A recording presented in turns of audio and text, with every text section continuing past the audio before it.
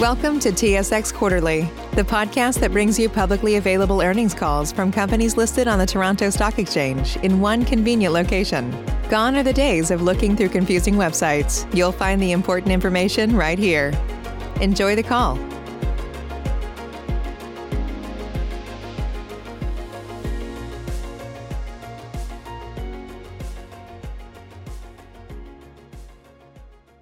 Good afternoon, everyone, and thank you for standing by. Welcome to Absolute Software's fiscal 2021 second quarter financial results conference call. At this time, all participants are in a listen-only mode. After the speaker presentation, there will be a question and answer session. To ask a question during this session, you will need to press star 1 on your telephone. If you require any further assistance, please press star 0. Before beginning its formal remarks, Absolute Software would like to remind listeners that certain portions of today's discussion may contain forward-looking statements that reflect current views with respect to future events and conditions. Any such statements are subject to assumptions, risks, and uncertainties that could cause actual results to differ materially from those projected in these forward-looking statements. Any forward-looking statements contained in today's conference call are made as of today's date, and Absolute Software undertakes no obligation to update or revise publicly any of the included forward-looking statements, whether as a result of new information, future events, or otherwise, except as may be required by applicable securities laws. For more information on the assumptions, risks, and uncertainties relating to these forward-looking statements, please refer to the appropriate section of the company's Q2 fiscal 2021 MD&A, which is now available on Absolute Software's website and will also be available on SEDAR and EDGAR. I'd also like to remind everyone that this conference is being recorded today, Tuesday, February 9th at 5 p.m. Eastern Time. I would now like to turn the call over to Christy Wyatt, President and Chief Executive Officer. Please go ahead. Thank you. Good afternoon, and thank you all for joining us for Absolute Software's Q2 fiscal 2021 conference call. Before we get started, I would like to welcome Steven Gatoff, our Chief Financial Officer, who joined us in November and who is joining me on this call. On today's call, I'll highlight the continued positive trends in our quarterly results, and we'll review the past quarter's developments. We will touch on some of the market drivers that are contributing to our ongoing success, and finally, we'll wrap up with some commentary on our direction and the unique opportunity we see ahead of us. Q2 was a strong quarter for Absolute, highlighted by further acceleration in revenue growth coupled with solid EBITDA margins. Revenue grew 16% year over year, and we delivered adjusted EBITDA of 27%. We added $5.7 million of ARR in Q2 and exited the quarter with ARR of $117.5 million, up a record 17% year over year, driven by an 18% increase in active devices. Our education sector grew 30%, while our enterprise and government sector grew 12% year over year. Q2 growth was driven by a mix of new customer wins and expansion within our existing customer base. Notable customer wins included Western Alliance Bank, Cyprus Fairbank School District, Westgate Resorts, and the Royal College of Arts in the UK. This was another strong expansion quarter for us with a continued strength across products. In Q2, we delivered a number of significant product enhancements focused on enabling deeper management capabilities and enhanced ease of use. A few notable deliverables included flexible modern reporting, as well as a new mobile application designed to help IT and security teams manage endpoint devices and protect sensitive data easily and efficiently no matter where they are. Our web usage application, which we successfully launched in our education segment in Q1, was integrated more broadly across our enterprise offering, enabling advanced insights into software usage and employee productivity, as well as a number of other key features. As a result, we've seen a 158% increase in the number of accounts that have enabled this feature. Enhanced software asset inventory and analytics were introduced, which will automatically scan Windows and Mac devices to help customers assess software applications, detect unauthorized installed applications that may pose security risks, and confirm the successful rollouts of new applications or updates. Application Persistence added 2 new titles to its growing library. Customers can now monitor and apply automated self-healing to Palo Alto Global Protect VPN and NetScout CASB, so they remain installed, healthy, and undeletable. And our Reach library of automated workflows was enhanced to include return codes, giving administrators the ability to efficiently fine-tune and confirmed success of at-scale remedial actions.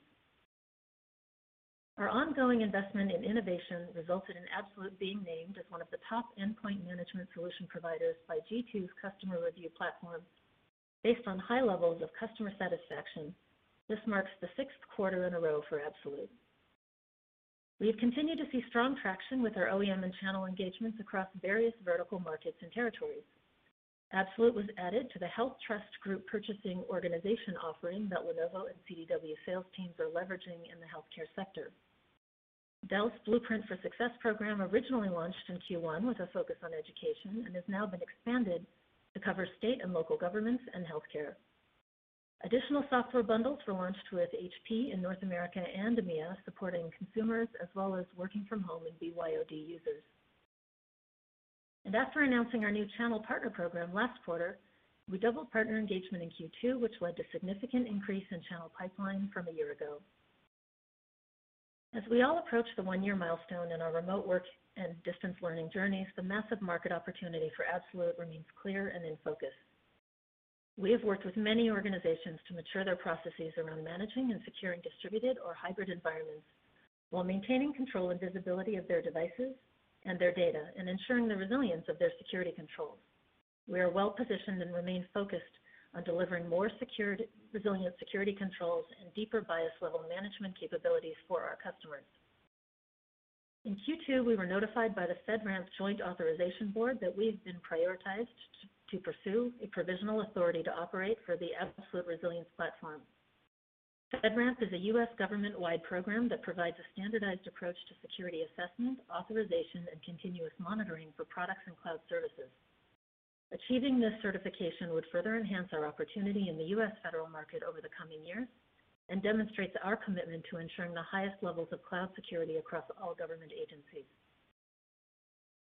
Also in Q2, we were awarded the Cyber Catalyst designation by Marsh & McLennan, who facilitate an independent evaluation of over 90 solutions by leading cyber insurers. This designation is significant as it emphasizes Absolute's critical capabilities and our ability to provide the highest level of protection against today's top cybersecurity risks, and offers customers significant discounts on cyber insurance when Absolute is deployed within their environments. Turning to education, we see 3 trends that are driving a structural shift in the market that has re-energized this segment of our business. Historically, education IT has not seen the scale and complexity of other enterprise verticals, as many schools still largely operated under a campus model with simplified connectivity, a smaller number of applications, and were primarily focused on learning use cases. Since the emergence of COVID, we have witnessed the complexity of the education environment increase dramatically. The number of applications and versions our education customers are using has increased by 282% from 1 year ago. At the same time, the velocity and mix of platforms and devices that are being supported has also accelerated. And finally, the mobility of the devices these schools are managing has changed dramatically. Whereas previously many schools were managing devices on carts that moved from class to class, schools are now looking at technology deployments with enterprise scale and security challenges. The combination of complexity, velocity, and mobility has fundamentally shifted and accelerated the educational approach to IT and security, and as a result has strengthened Absolute's value proposition and our ability to help our customers manage all elements of this critical learning infrastructure. Given our long-standing position in the education market and our unique ability to provide an unbreakable digital connection to all devices, BIOS-enabled management, and resiliency to their other core applications, we continue to see strong activity in this segment. These growth drivers are further supported by an increased flow of funds that help schools procure and deploy critical capabilities required to meet the new demands of digital learning. While the CARES Act provided an initial boost of investment, there are other layers of funding flowing into the sector that support our continued growth. At the start of this fiscal year, we discussed our plans for further investment internationally, starting in the UK and broader EMEA region as one of the focused growth investment strategies.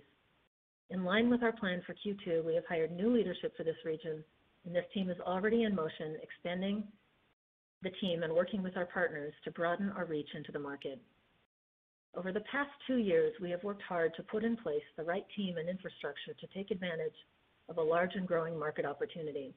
We are becoming increasingly effective at capitalizing on our technology advantage, the permanent digital connection and self-healing security controls, which we believe is increasingly relevant across all market sectors that we serve globally. Looking ahead, we continue to focus on further accelerating revenue growth while maintaining our balanced profitability, and have prioritized the investments required to achieve these results, which include an ongoing focus on operational efficiency and scalability, an expanded focus on international markets and global strategic accounts, broadening our channel and partner program, and delivering new product offerings that leverage our rich data platform and secure channel embedded in over 500 million devices. With that, I will now turn the call over to Stephen to take us through the financial highlights. Thanks, Christy. Good afternoon, everyone. We appreciate you joining us. We're glad to provide some details and color around the business that drove our Q2 financial results and walk you through our guidance for the full fiscal year 2021. We'll, of course, wrap up by opening the call to your questions. With this being my inaugural earnings call here at Absolute, I wanted to frame this out into 3 areas. 1, my personal bullishness on the large and growing endpoint resilience opportunity that Absolute Software is uniquely positioned to monetize. 2, our SaaS model that's driving solid increases in year-over-year ARR and revenue growth and strong continued profitability. And 3, the compelling path in front of us to drive continued revenue growth and increasing stockholder value. First off, I'm thrilled to have joined Christy and the team here.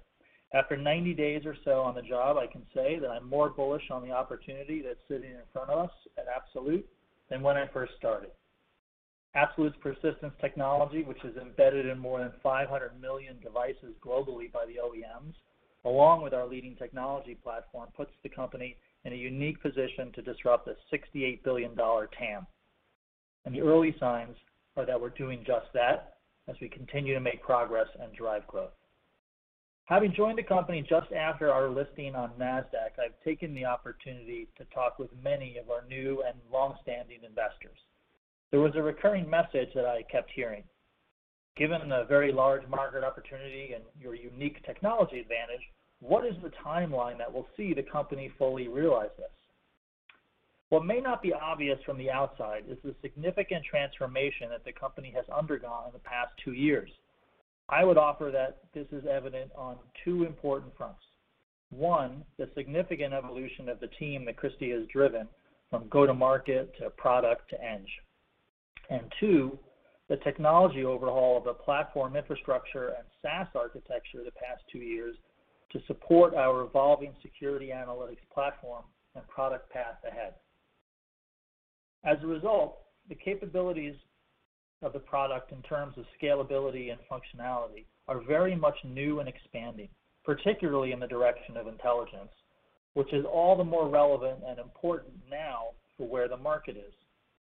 Our go-to-market capabilities and approach have been transformed from direct to partner-driven and have been evolved meaningfully since Christy's arrival and the team's new focus on garnering greater economics from our land and expand SaaS model.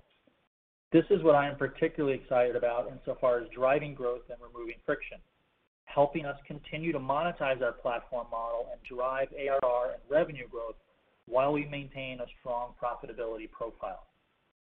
While Absolute is obviously not a startup, I believe we are just now in a new position to engage with a stronger technology stack and value prop and looking to realize the potential to disrupt this massive security market opportunity that sits at the front door for our core persistence capabilities.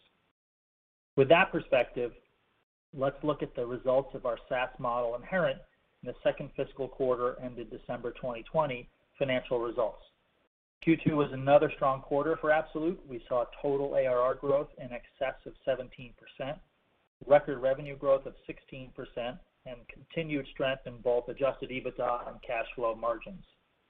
Starting off with ARR, performance in our education sector came in strong, delivering 30% growth year over year in Q2. We're seeing continued growth as K-12 moves forward with their digital transformation from just deploying devices in the pandemic to now needing to manage these fleets at scale and to ensure that all their investments in security tools are deployed, active, and working as intended. The bulk of our portfolio in enterprise and government remains solid, growing ARR a consistent 12% year over year in Q2, despite some COVID-related headwinds in some of our enterprise verticals. As we've noted, while the pandemic has resulted in increased demand as IT and security professionals migrated to having to manage and secure devices off corporate networks, we've also seen some headwinds at times in particular sectors such as healthcare, professional services, and some retail. We continue to have a diversified customer base across the portfolio, which we believe will help mitigate the impact of any particular sector weakness. And so far as our expanding global reach, we were pleased to see improvements in our newly enhanced EMEA efforts and another strong quarter from our Latin America portfolio. We continue to see significant opportunities internationally and are being strongly encouraged by our OEM partners to expand our presence there. Specifically, we're investing in our sales capabilities and go-to-market in EMEA over the second half of fiscal 2021, as I'll discuss in a few minutes when we talk about guidance for the full year. Overall, international comprised 16% of total ARR and grew approximately 43% year over year versus 23% growth in the prior year. Another contributor to our strong performance in Q2 was that our sales team executed well in closing a large number of deals early in the quarter. This benefited Q2 results in the form of both higher revenue and favorable cash collections. Looking at some additional business metrics that are also contributing to growing revenue and favorable economics, net dollar retention continued to grow and came in at 109% in Q2 versus 100% in the second fiscal quarter of 2020. This very strong number is part of what we believe is a trend that reflects our continued success of expanding within our existing customer base that's driven off our initial land. In this regard, we wanted to note that we've updated the methodology of how we calculate net dollar retention to be on an annualized year-over-year basis so that it's consistent with our year-over-year growth assessment and other performance metrics versus the in-quarter calculation that it had been. On that historical basis, NDR would have been approximately 104%, which was also an increase in growth over the apples-to-apples year-ago comparable. Going forward, we will only be reporting the annualized NDR number. In the spirit of driving transparency and providing investors with helpful information in a low-friction way, we have initiated two disclosures that are available on our IR website. First, we've published a standalone earnings deck in addition to the company presentation that contains the financial and business highlights for the quarter and the relevant trend and performance info for previous quarters. Second, we've begun publishing a metric sheet that is intended to provide easy access to the various operating and financial metrics that we discuss. One of the metrics that you'll notice that we added is non-IFRS EPS alongside the IFRS earnings per share. While it's not a key metric as we have defined those in the MD&A, we thought it would be helpful to provide the non-IFRS EPS number that adjusts for the same adjusted EBITDA items so that you have that calc available as well. With that, let's look at the Q2 P&L. Our ability to deliver strong revenue growth for Q2 demonstrated the strength of our SaaS model, where we've built a solid base of recurring subscription revenue and continue to grow it. Total revenue came in at $29.9 million in Q2 for a year-over-year growth rate of 16%. We continue to have solid visibility into the SaaS revenue profile going forward and are bullish on the several vectors of growth across international, customer expansions, continued monetization of the platform, and new analytics, cross-device, and predictive-oriented endpoint and security products. Gross margins came in at a consistent and solid level of approximately 89% in Q2, and while we saw some efficiencies in our go-to-market OpEx, we also saw higher operating costs in G&A as a result of becoming a U.S.-listed company, as we've messaged in the past would be the case. It's notable that sales and marketing grew a modest 7% in Q2, resulting in some efficiencies for the quarter. This all manifested itself in an adjusted EBITDA margin of 27% in Q2. This came in above expectations as a result of two factors. First, as I mentioned, we closed more bookings earlier in the quarter that drove higher in-quarter revenue. Second, on the cost structure side, the pandemic continued to challenge the pace of hiring and dampened T&E spend for another quarter, thereby temporarily lifting margins. You can see that as well in our total employee count at quarter end, which was up marginally to 526 people globally from 517 at the end of the previous quarter. As we'll talk about in a moment, we're beginning to address this in the current Q3 quarter in terms of expanding our go-to-market hiring and some increased program spend to drive growth. And so let's now turn to our third point on the compelling path in front of us that we expect to drive continued revenue growth and increasing stockholder value. We're committed to continuing to drive profitable growth.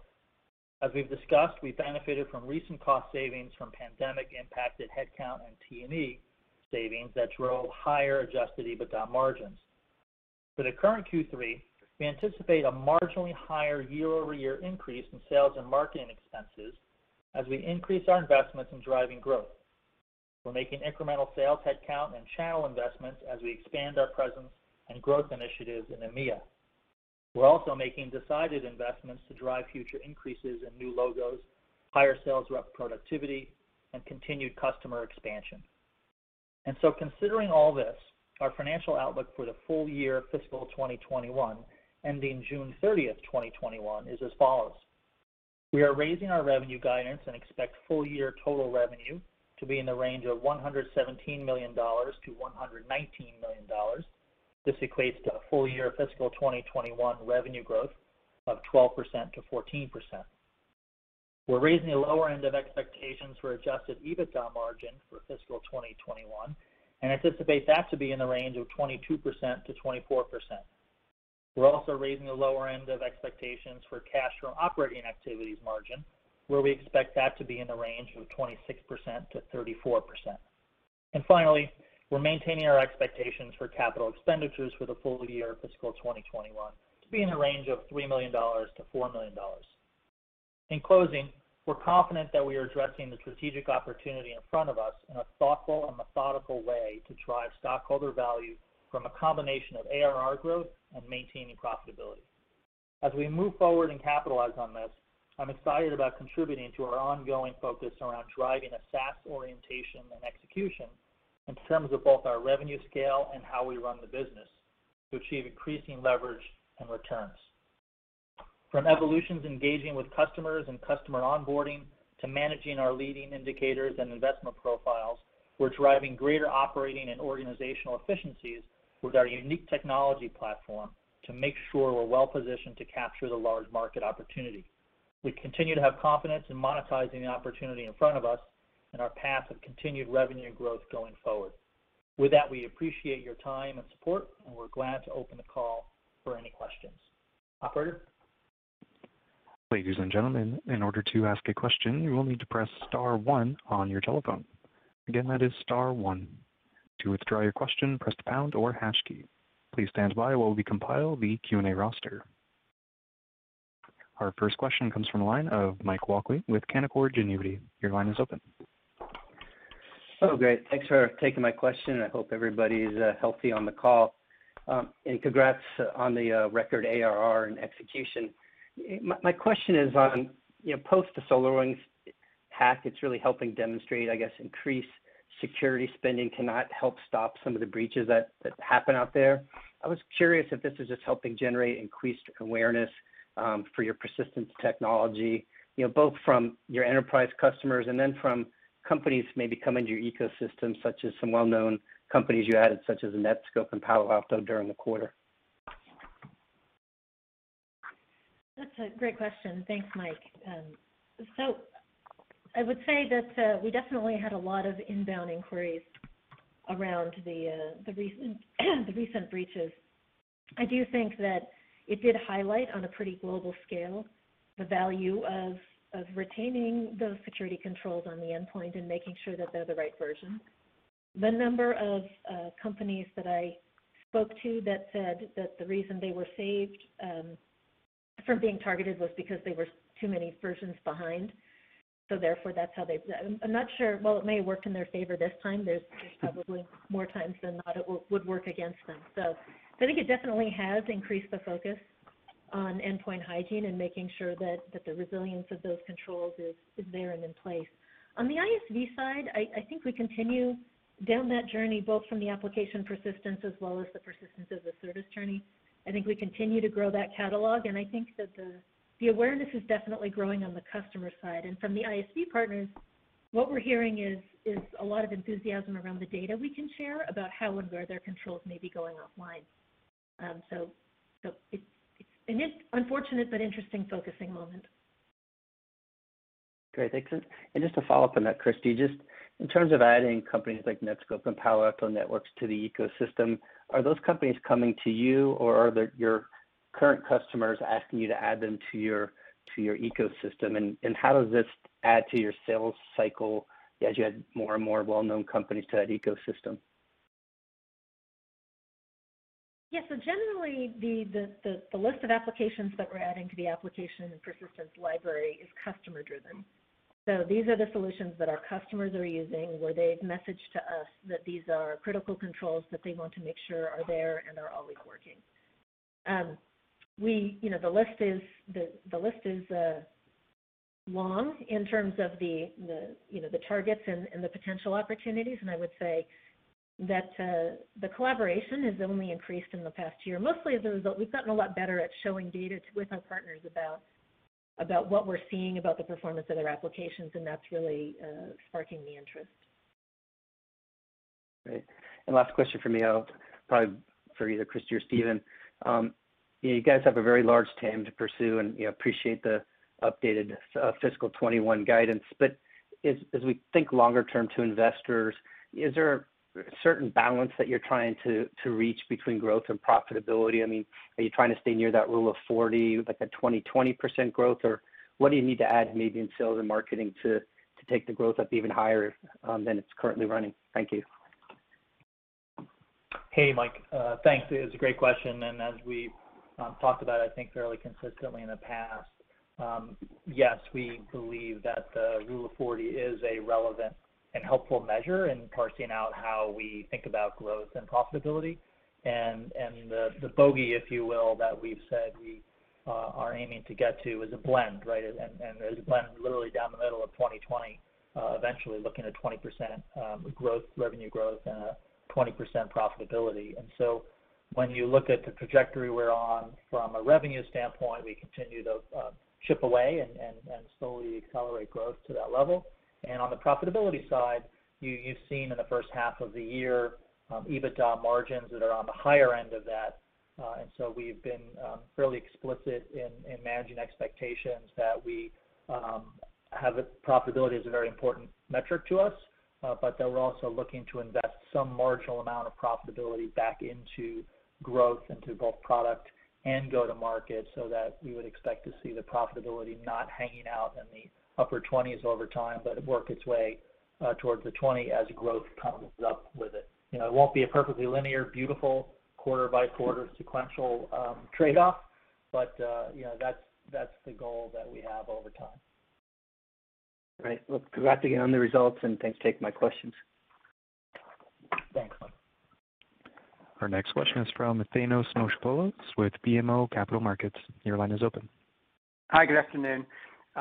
Looking at the enterprise segment, the growth there has been kind of comparable to what you were doing pre-COVID, and I think you called out the dynamic where you're seeing softness in certain verticals, and presumably that's being offset by an acceleration in other areas. Maybe as you look at pipeline, as you think about the coming months, how do you think that dynamic plays out? Do you think the softness sort of remains sustained in the weaker verticals, or are there signs of that getting mitigated? What's your outlook there? Hi, Thanos. I'm happy to take a shot, and then, of course, Stephen can jump in with anything he sees. We have continued to see, as we said, both the strengths and the weaknesses of the enterprise space. Well, we overall see the positive strength, and I think that the continued stability of that space. We do think that the growth has been somewhat tempered by the softness in some of those other verticals, which is why we see the difference between enterprise and education. I think so long as we're in this pandemic, we're going to see some continued puts and takes on that. The one thing I would point out is that quarter to quarter, it's not always consistently the same ones. It has some amount of seasonality to it. I don't think that we have any growing concern about what's coming in front of us. If anything, I think we're moving towards what looks to be, a stabilization as we're making progress with the broader pandemic set of conversations. So there's nothing unusual in this quarter that we hadn't been seeing in previous quarters, and I would say we continue to see healthy demand for the category, just offset by some of these other areas where they have sort of their own things going on. Yeah, Thanos, your premise was about on spot there. When we look back at enterprise in the, call it, year before the pandemic, the growth rate was actually inching up sequentially quarter by quarter. So it was going kind of from, the 9-10 to 11, 11-12 to 13, and working its way up from a bunch of progress in a few sectors. And then the pandemic hit, and it was interesting that some of those sectors were the ones like healthcare that had some challenges in it. And as Christy made a really good point, there are still some sectors in enterprise that we're seeing really nice growth from, but one or two that are under pressure. And so we're bullish on the overall space, and when those pressures lift, we would expect to see the overall growth benefit from that. Okay, that's helpful. And then in terms of the FedRAMP certification, I'm almost surprised you didn't have that, given that I know you have a significant public sector business. So maybe help us understand better what that really means and what kind of opportunity might stem on the back of that.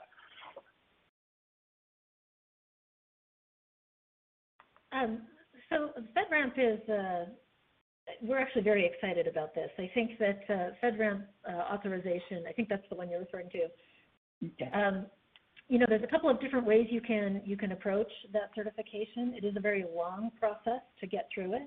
One way is you can go in with an initial sponsor specifically against their requirements, and the other is you can work with this joint authority board to work more broadly on the program. And I think we were very excited. We were one of a very small number. Many applied. We were one of a very small number that was prioritized in that queue. So we've always had a very healthy federal business. I think that we've seen a lot of opportunity there, and it's been one of our better growing segments. We do think that there's a lot of additional opportunity if we can go deeper into that segment. It's one of the growth strategies we've talked about in previous conversations. And this is honestly an opportunity that's somewhat opened up to us because of the move we've been making towards the public cloud. So it makes it somewhat more accessible when we're sitting on a public cloud infrastructure that's already got through that certification. We get a lot of additional benefit as a result of that. And so I think we're very excited about this. I want to sort of set expectations. It is a long-standing process. It takes a period of time, but it is a very transparent one, and we'll be able to give updates as we go through. But ultimately, this helps reduce the procurement hurdles that a new government agency might face as they look to bring you on board, right? Is that the fundamental principle? Yeah, essentially they're sort of assessing against a risk framework and set of security capabilities so that other agencies won't have to sort of certify on an independent basis or wouldn't be required. They can leverage that certification more broadly. Right. Okay. And then the last one for me in terms of the EMEA investment, any specific countries of focus as you think about where you're spending your incremental dollars for hiring? We've done very well out of the UK, and so we're going to continue our investment out of there. We are starting to, and just to be clear, we do have many customers across EMEA, across the business, but we are starting to sort of stand up additional selling capacity. As I've touched on before, the place that we start is really with our partners. There's an easy way and a hard way to kind of go into new markets, and so our strategy is not to land a bunch of headcount into a new territory and start with sort of the demand generation on our own. We really are going into the call centers with our partners and leveraging a lot of the same selling motion that has made us successful in North America and in the parts of Europe where we are so far. So we haven't laid out sort of a country-by-country plan, but it is a highly leveraged plan, and I think we are well on our way. Great. Thanks, guys. Nice quarter, and I'll pass the line. Right. Thank you. Our next question is from Scott Berg with Needham. Your line is open. Hi, Christy and Stephen. Congrats on a great quarter.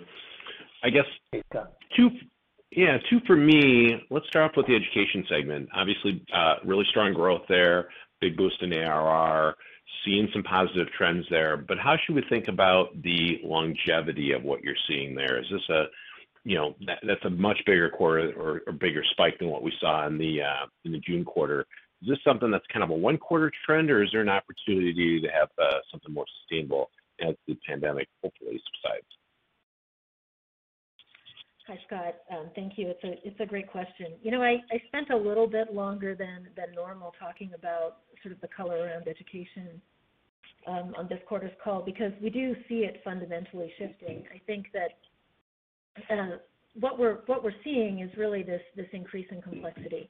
And so I think that sets us up for longer-term success with education. And again, it's not simply a result of distance learning, and it's not simply a result of additional funding. It's a result of kind of these educational environments are very large. They're very complex. In many ways, they're more complex than enterprise because of the mobility and because they're using with, they have younger users. They have a lot of challenges that many enterprises don't also have.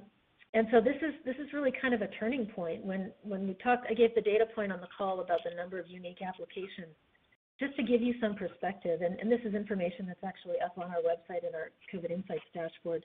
Before COVID, we saw, just over 1.5 million unique applications and versions across our enterprise estate.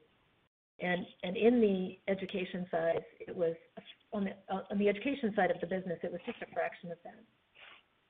I think it's several 100,000 at this point. So it's much, much smaller. The kinds of applications they were using, the amount of security controls, it was a very simplified environment. If we look at the new applications that are coming into that environment, there are certainly some, there are some student support and distance learning tools for sure, but you're also seeing a lot more mainstream enterprise security controls. And so that increase in complexity, that increase in the number of devices and the complexity around managing those devices and the diversity of the kinds of applications and security that they're having to put around those devices really means that is starting to kind of get closer to an enterprise and the use cases start to converge. It's a little bit why we've seen such great response to things like the web analytics and the web usage, which we initially put out in education, but are equally relevant in enterprise, right? The use cases between the two start to get very, very similar. So our belief is, now I don't want to set the expectations that you should take a look at this quarter and assume that it's run rate, but I do think what we're seeing is not kind of a blip in a flurry of activity. What we're seeing is a vertical market going through a pretty significant transformation. Excellent, quite helpful. And then from a follow-up question, Stephen, if I look at your guidance here for effectively the second half of the year, it's implying a 12% revenue growth rate at the midpoint. Given the company has come off of a 17% ARR growth quarter in the December quarter, and that was after a 13% number in the September quarter, sales obviously seem quite strong, but your guidance seems a little bit on the conservative side relative to that sales strength. How should we view the guidance in the second half? Is there some dynamic or component around rev rec that's delaying some of the revenue on these contracts, maybe some assumption on churn, or is there anything else that we should kind of read into that number? Thank you. Sure. Yeah, that's a very fair question. And I think on the surface, we would offer to not read too much into it insofar as changes in rev rec or contracting or any type of fundamental business shift. There is the overall dynamic that while we are very bullish on the business and the market, and we, like everyone else, are getting used to living in this pandemic environment and are adjusting ourselves to it. For example, we understand a little better how hiring works. We understand a little bit better how engagement with customers works. And so we're now looking to spend and invest some more in that. But on the revenue side, we really just wanted to be thoughtful and considerate in laying out something that we were comfortable with. Probably nothing more involved in that. Great, that's all I have. Thanks again, and congrats on the great quarter. Thanks. Our next question is from Adam Tindall with Raymond James. Your line is open. Hi, thanks for taking my question. This is Alex on for Adam. I was just wondering if you could provide some color, maybe quantify some of the numbers around the COVID-related free trial you had that expired in October. Kind of just, what was the uptake on that, and what was the conversion rate related to that? Hi, Alex. It's a great question. So we haven't published out the conversion rate on a specific campaign. We don't publish sort of campaign by campaign results. But what we have seen is increased acceleration on resilience. We've talked about 60% of our ARR is sitting in resilience, and I think that's continued to grow. So the motivation behind the campaign was really, first and foremost, really to help our customers where they were struggling, especially around areas like VPN or web usage or reach. And then in doing so, we introduced them to a lot of the capabilities of resilience. And so we did see a healthy conversion up to the higher tier package, whether they took it out on a sort of modular license or whether they just sort of went to resilience as a whole. It did also help shape our thinking about kind of the next class of application persistence applications, which ones were most critically needed. And I think you see that reflected in some of the new AP modules we've been adding. We just added the Palo Alto solution and, of course, the CASB solution as well. So I think that we consider it to have been a successful campaign because it really raised the awareness of how we could be more helpful to our customers.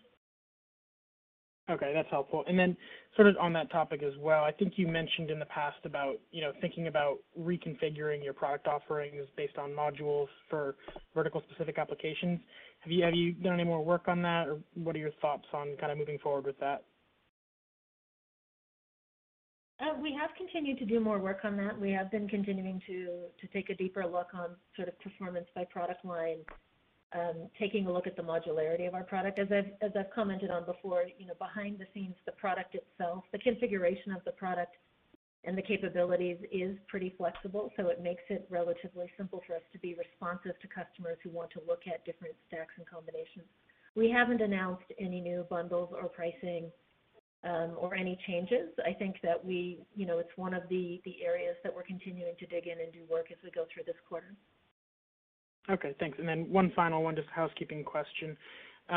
Just taking a dive into the Fresno school district deal, I think that was a 100,000 devices expansion deal from 20,000 devices with resilience.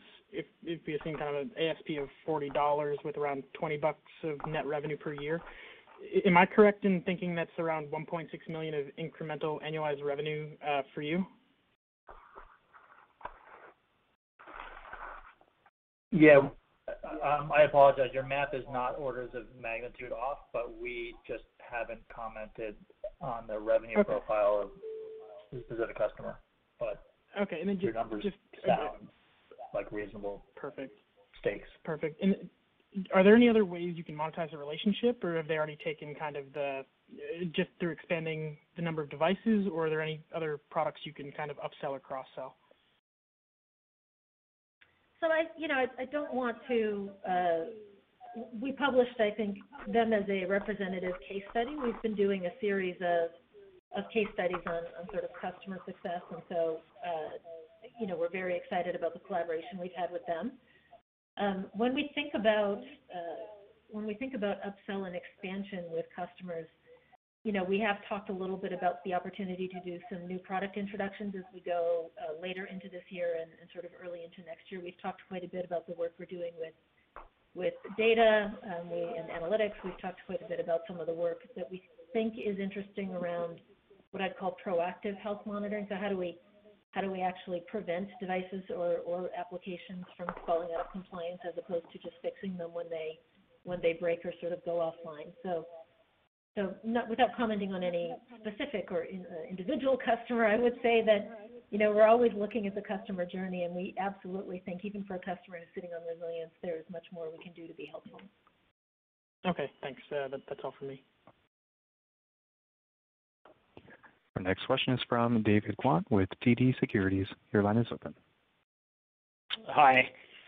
Congratulations on the quarter. I just wanted to jump into the FedRAMP or back into the FedRAMP the question is related to the timing of when you expect to get the certification there, and then also, any type of hiring you might need to do to pursue that opportunity, and when we could actually start to see material revenues being generated from the FedRAMP.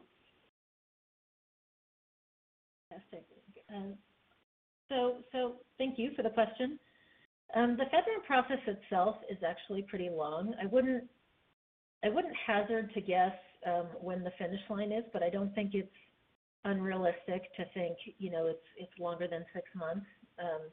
And some have taken sort of much longer. It has a lot to do with, it's a little bit like SOC 2. It has a lot to do with sort of documenting controls and processes and sort of kind of navigating your way through that process. The process is and the requirements are very public and documented. We're happy to sort of share them more broadly. In terms of the resourcing required, this is something we've been working up to this point. So across our CIO, Diane and Will with the R&D organization and with our cloud operations team. So this is something we've been working towards with our customers. We have a number of customers who are also huge supporters of us kind of going through this process. So I'm not envisioning a whole host of new headcount required. There are some contractors and consultants that we hire who've been through the process before, who are sort of coaching us and supporting us as we go through it. But I don't think you should view it as a significant investment from an R&D perspective. From this point forward, it's sort of within what we're already doing. We have been building out our federal team over the past couple of quarters. So we have been sort of beefing up the support to our federal customers, and you should continue to see us do that. But it's already in line with our hiring plan. There's nothing additional as a result of this announcement. That's helpful, Christy. And I guess the Canadian dollar has been moving here over the last couple of months. Can you comment on how much of an impact it might have had on your Q2 results if you changed the FX assumption for your guidance, and kind of roughly what the breakdown in expenses are, Canadian dollars versus U.S. dollars, or I guess obviously the two key countries that you're in? Sure.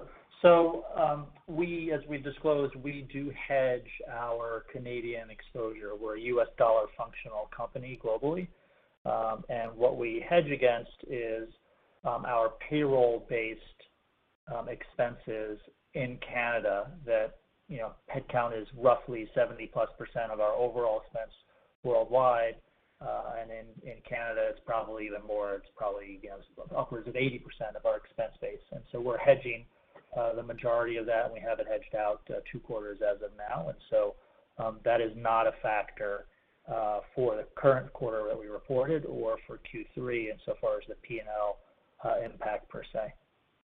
Good question. That's helpful. I guess last one question for you, Stephen, maybe. On the gross margin side, it's been at the high end, I think, of where it's been over the last few years, around the 89% range. I think initially it was kind of viewed as it may be temporary here, but maybe can you talk about how you see the gross margins playing out over the next 6 to 12 months?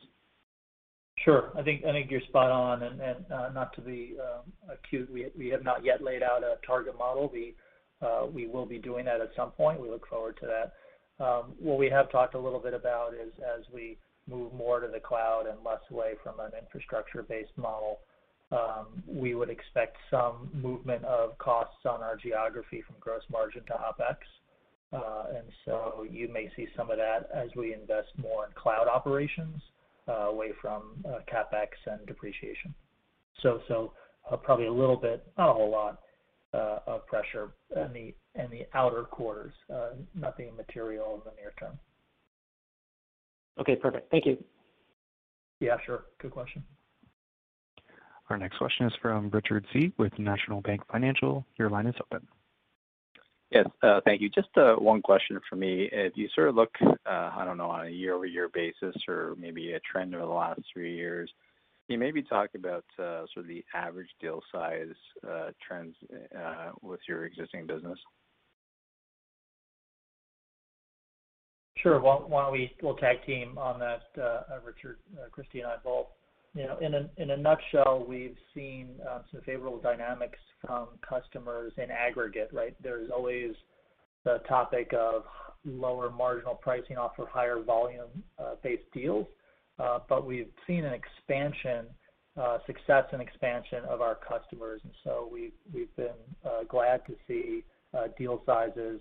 If you look on two ways to look at that, TCV basis and an ARR basis. If you look at TCV basis, that's really influenced by how many years, the length of the contract, so that's not a fantastically helpful view, in our opinion, way to look at it.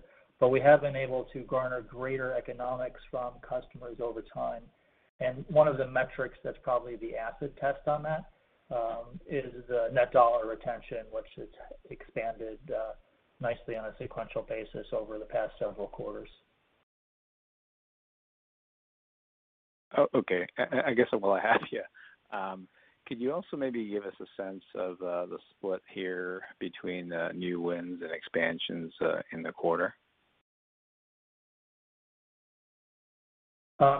Sure. I'll take the new guy hit. I'm not sure what we've discussed in general in the past, so I'll be thoughtful. I'll see you, Stephen. I'll jump in and you can build on top. So I think the metric that we've always, first of all, hi Richard. The metric we've always talked about is the net new logo number, which and I'll just sort of go back to our land and expand model. So it's I think about 1.5 million this quarter, and it was about 1.3 million last quarter, and that's true net new logo. So that's the true, new ARR from a brand new customer.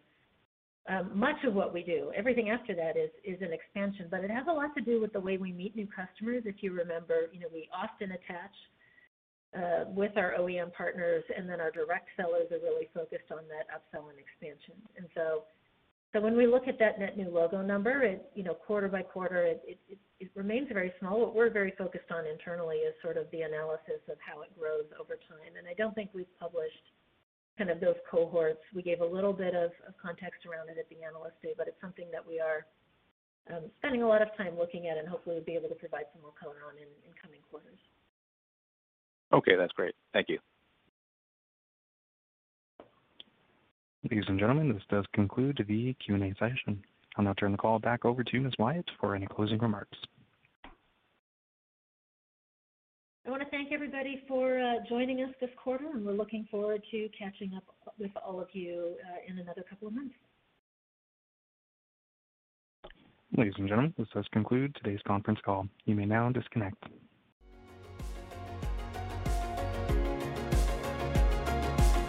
Thank you for listening to TSX Quarterly. If you enjoyed the cast, remember to leave a good rating.